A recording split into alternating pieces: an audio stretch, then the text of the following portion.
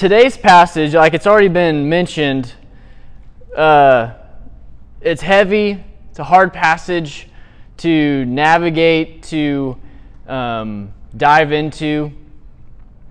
And I don't want to come across as hard-nosed or aggressive, but I do want to do the passage justice. And so know that when I share, it's out of love, that I love you all, and I want us to understand the gravity of the passage.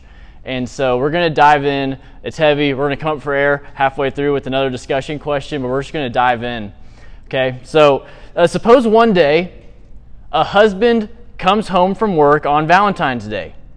He brings home to his wife a stuffed bear with the words, "Best wife ever." This bear was trying to communicate something incredible, but it comes up short. I mean, it says, "Best wife ever." It doesn't even say, "I love you." The wife is less than thrilled at the weak offering. This is a garbage bear. It's a small bear. It's not made all that well, and it will essentially collect dust and be stowed away in the closet until it accidentally finds itself in the trash. One could argue that maybe the husband doesn't know how to show affection in that way, or there could be a deeper issue in the relationship itself. This situation we're walking in here in the book of Malachi, Caleb walked us through the opening passage last week, and he mentioned that Malachi is talking to a people who struggled to see God's love. They heard the promises of God, but struggled to see it come to pass. And they experienced poverty instead of promises. They were sound in their heads about the doctrine and things of God, but their hearts were far from Him. And so when God says, "I have loved you," the people are saying, "How? How have you loved us?" Obviously, there are serious issues in this relationship that needs to be addressed.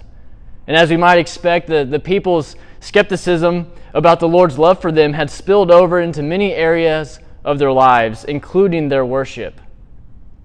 And because of their doubts about the Lord's care for them, they were offering half-hearted and insincere offerings. And in return, the Lord was responding to their worship with the equivalent of, "Go away, I have a headache." So I want to give us the big idea. We're going to dive into the passage and then dig our heels in a little bit. The big idea tonight is knowing God as Father should compel us to honor our Heavenly Father. Knowing God as Father should compel us to honor our Heavenly Father. So if you're not there already, Malachi 1, 6 through 14. We're going to read it in its entirety, pray, and then work through it. Verse 6 says this, "A son honors his father, and a servant his master. But if I am a father, where is my honor? And if I am a master, where is your fear of me? Says the Lord of armies to you priests who despise my name. Yet you ask, how have we despised your name? By presenting defiled food on my altar. How have we defiled you, you ask, when you say the Lord's table is contemptible? When you present a blind animal for sacrifice, is it not wrong? And when you present a lame or sick animal, is it not wrong? Bring it to your governor. Would he be pleased with you or show you favor? Asked the Lord of armies.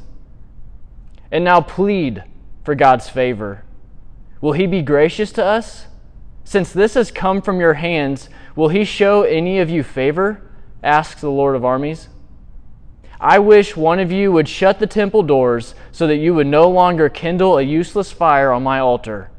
I am not pleased with you, says the Lord of armies, and I will accept no offering from your hands. My name will be great among the nations, from the rising of the sun to its setting. Incense and pure offerings will be presented in my name in every place, because my name will be great among the nations, says the Lord of armies. But you are profaning it when you say, the Lord's table is defiled and its product, its food, is contemptible. You also say, look, what a nuisance, and you scorn it, says the Lord of armies. You bring stolen, lame, or sick animals. You bring this as an offering. Am I to accept that from your hands? Asks the Lord. The deceiver is cursed who has an acceptable male in his flock and makes a vow, but sacrifices a defective animal to the Lord. For I am a great king, says the Lord of armies, and my name will be feared among the nations. Let's pray.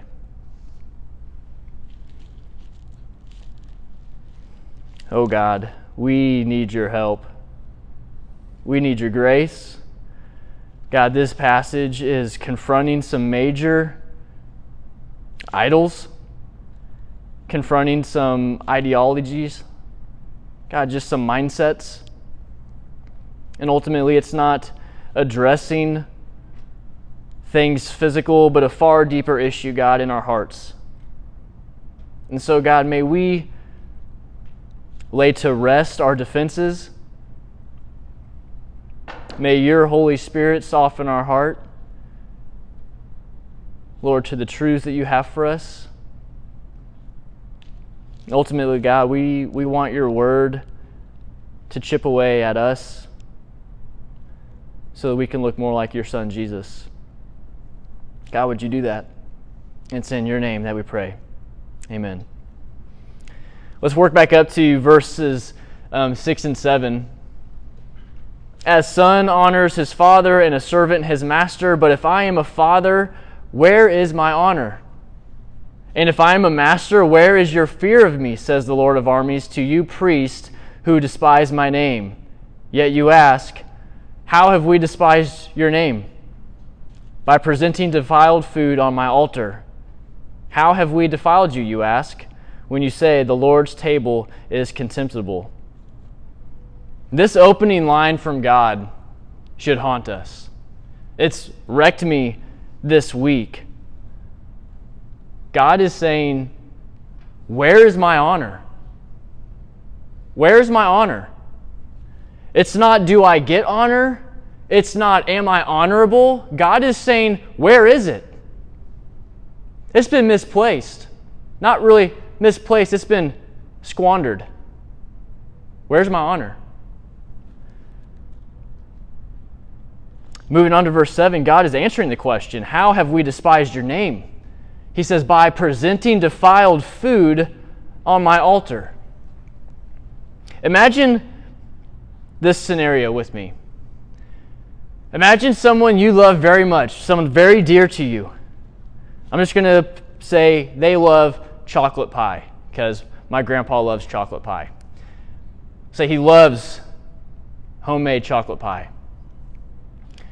You know that they have a great love that's overflowing for chocolate pie, and you think, I want to do something to honor my grandpa or that person you love, and you actually have a chocolate pie that's store-bought into the cabinet.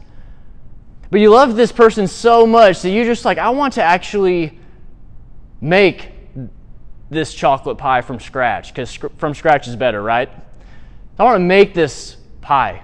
So I'm going to go through the trouble of making the crust. I'm going to make all the ingredients. I'm going to do this pie right because I love this person so much. And so I know there's going to be more steps. I may have to make a trip to the store to get a few more ingredients. There's going to be more cleanup. But all the while, I am doing this joyfully and gladfully because I love this person so much. And I'm willing to do the extra steps. I'm willing to go the extra mile because I love this person. And even though the pie's done and I've spent a lot of time on this and the cleanup, my kitchen's a wreck, whatever the case is, I'm going to go and I'm going to deliver this pie. And I'm just waiting in anticipation because I just can't wait for them to partake of this pie.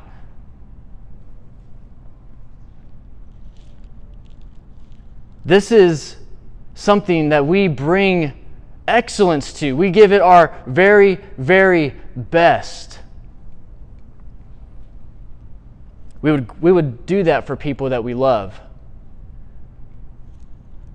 Yeah, I want to revisit the big idea that knowing God as Father should compel us to honor our Heavenly Father.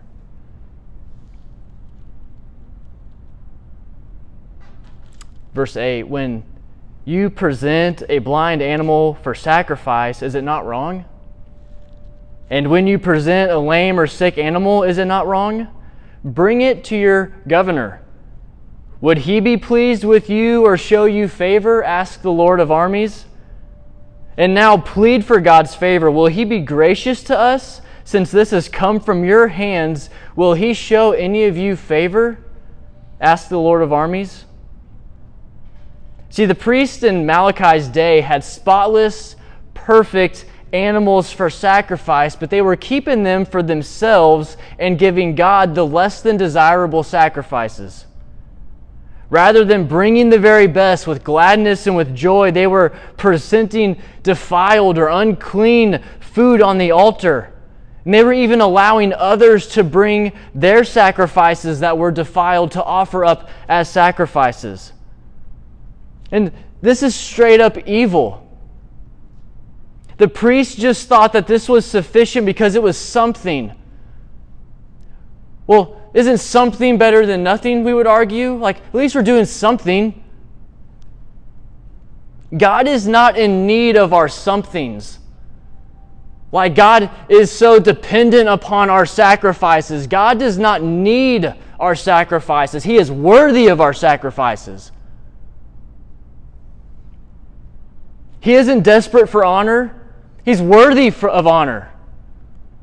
He determines whether you and I even take another breath. And He deserves our very best. Our first and our most, not our least and our last. God deserves nothing less than excellence. Malachi goes on to say, would you bring this garbage to your governor? I don't think so. You wouldn't dare offer this to someone of status. Yet the priests were offering not only lame, sick, or blind animals, but they were allowing others to do the same. Let's move on to verse 10. Malachi goes for the throat here. He says, I wish one of you would shut the temple doors so that you would no longer kindle a useless fire on my altar. I am not pleased with you, says the Lord of armies, and I will accept no offerings from your hands. God would rather them not worship at all than to offer half-hearted worship and give anyone false confidence. Even though you may be at the right physical location at the right physical time, God is ultimately concerned about the spiritual state of our hearts. God is after our best. He's worthy of our best. He's worthy of our excellence. Verse 11, my name will be great among the nations from the rising of the sun to its setting. Incense and pure offerings will be presented in my name in every place, because my name will be great among the nations, says the Lord of armies. In other words, the reason why your careless worship has such a stench to it is because your worship is failing to recognize and stand in awe of the greatness of who God is. His name will be praised.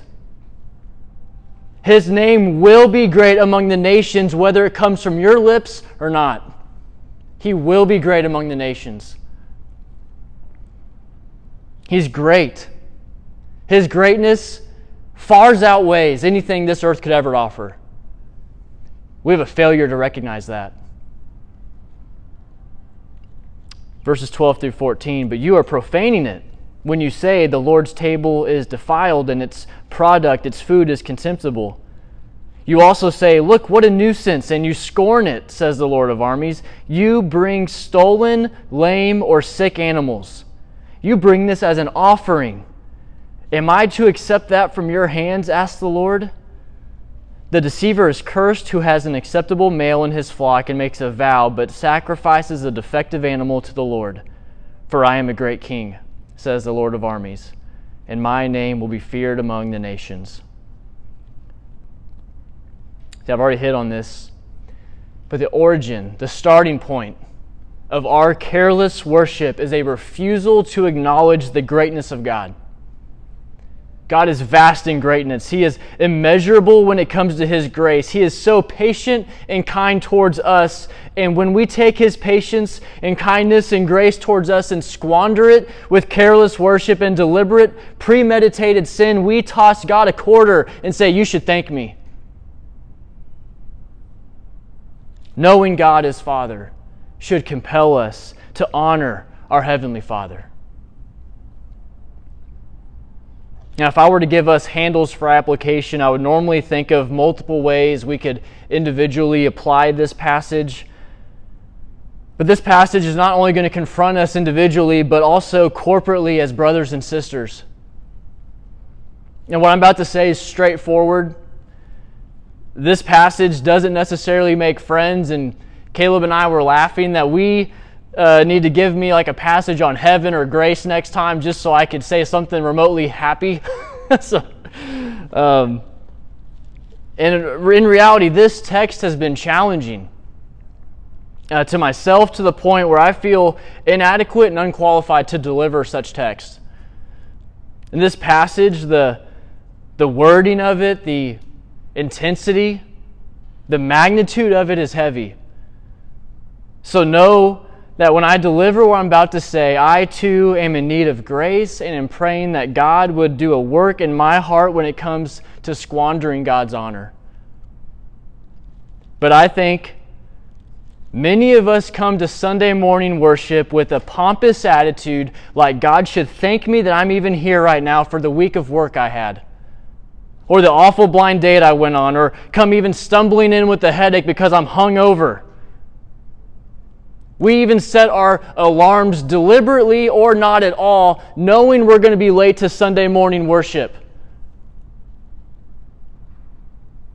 It's somehow turned into a fashion statement that we come in late with our coffee and a story of how wretched our week was, rather than coming in with a heart that's ready to worship. We need to be ready to worship and offer a sacrifice of our very best to a holy God. And what if we came to church with a heart that's ready to worship rather than a heart that's careless? Does God look at your worship on Sunday mornings or Thursday nights and say, "Where's my honor? Where is it?" See, we've made church somehow about image management and not about a God who is holy, worthy, awesome, honorable, glorious, majestic, loving, present, near, forgiving, full of grace, full of mercy, full of greatness, and superior in every way. We've missed the mark. It's not about singing on key or singing loudly. It's about our hearts. Are we bringing God our best? Or are we delivering cold leftovers on a paper plate, saying, "You should thank me, I'm even here right now"? And when you come to worship, bring your best. Wake up early. Put in the work to prime your heart. Get in God's Word. Ready yourself. Ready your heart. You know you have a hard time waking up on Sundays? Set 12 alarms. Do whatever it takes. Set your clothes out. Do whatever you have to do to make sure that you are going to give God the honor He is worthy of.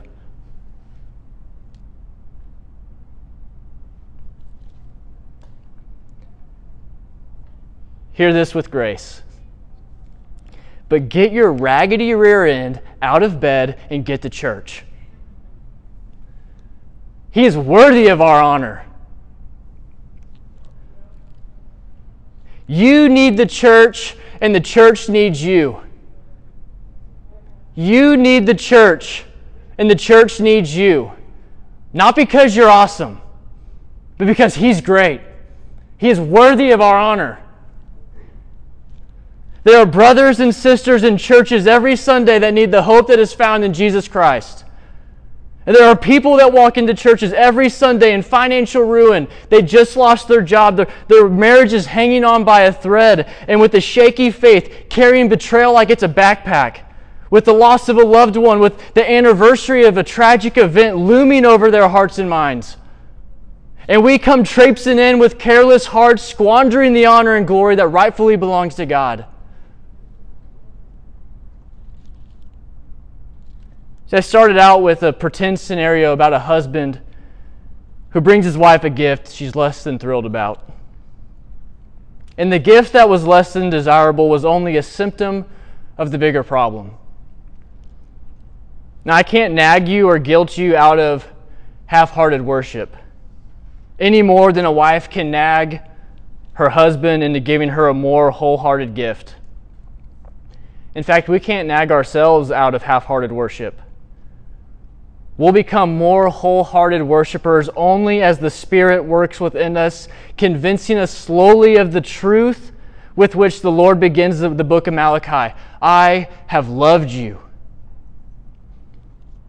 We've forgotten that.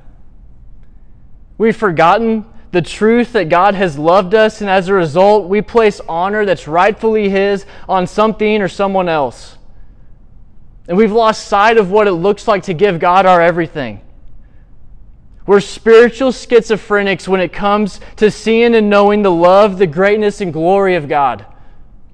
He's worthy. And that's why we can sing worthy of every song we could ever sing. Worthy of all the praise we could ever bring. We live for you. He's worthy of our praise. He's worthy of our worship. He's worthy of our honor, and no one better exemplified a life honoring to God better than Jesus. See, it was Jesus who left it all on the table. It was Jesus who brought His everything. It was Jesus who honored His Father in all He said and did. Jesus never misplaced or squandered the greatness or honor of God. And we as humans are nothing but rags on our most honest day of living. You know it and I know it. We're still strugglers. We still choose sin over God, and that's not to shame or to chastise you, and I'm not even going to tell you to try harder or stop being a dingus, because rather than me telling you, I'm telling myself and all of us tonight to look to Jesus. Look to Jesus. He saw our sin. He saw that we have misplaced God's honor with half-hearted, leftovers only kind of worship. And Jesus shouts from the right hand of God, I'll die for that. For Jesus to take on the fullness of God's wrath, though He never gave God anything less than His absolute best, He gladly bore the wrath that we rightfully deserved. And God is telling us once again, through the sacrifice of His Son, I have loved you, while pointing us towards the scarred wrist of our Savior Jesus Christ. I have loved you. Are you failing to see and believe the love of God in your life? Have you just been flooded with discouragement and disappointment? In this world, we are promised that we will have trouble. There will be storms, but take heart. He has overcome. It's in God's Word we can see His track record of His unfailing love to a people who are unfaithful time after time after time. You ever just feel like the disciple who can't get their act together? Me too. If that's you tonight, let me encourage you. And when you bring your everything, when you bring your heart, your worship, He will gladly receive it. That's why we can sing, "Oh, come to the altar." The Father's arms are open wide. Forgiveness is bought with the precious blood of Jesus Christ.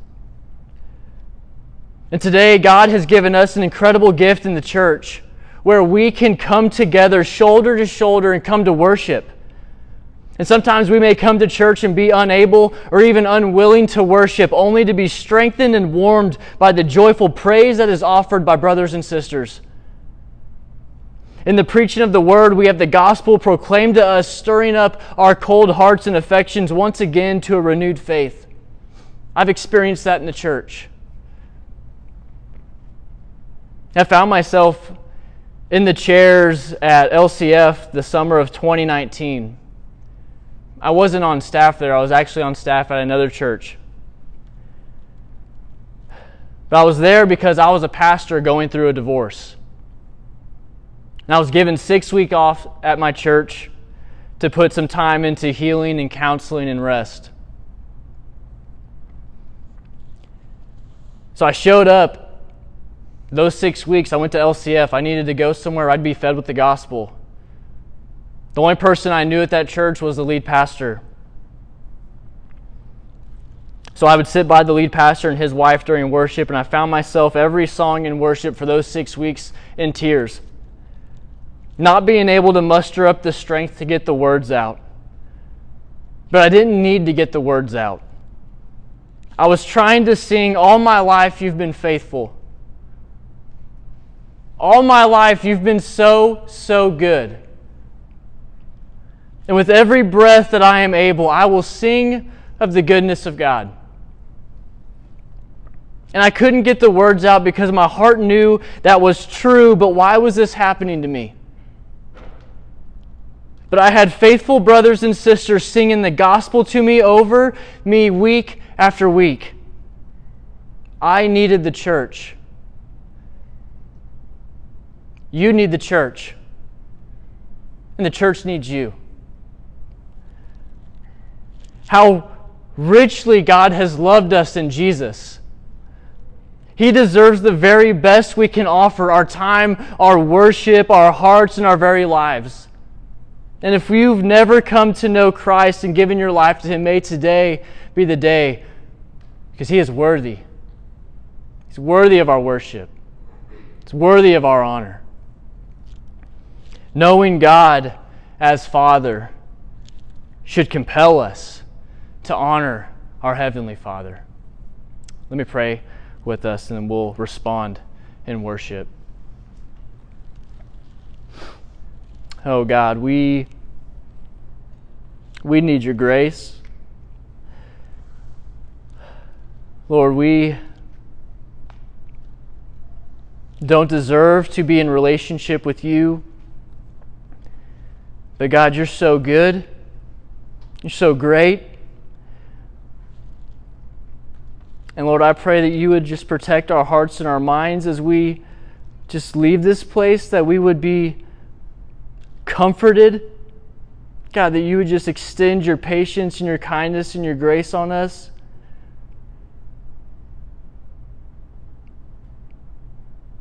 God, thank you for Jesus, knowing that He is the righteousness that we needed, that when you look at us, God, you don't see our weak attempts at righteousness, but you see the blood of Jesus.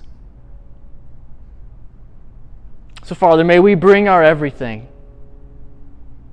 May we not hold back. May we not leave our excellencies for something or someone else, but may you receive our praise. God, we love you. It's in your name that we pray. Amen.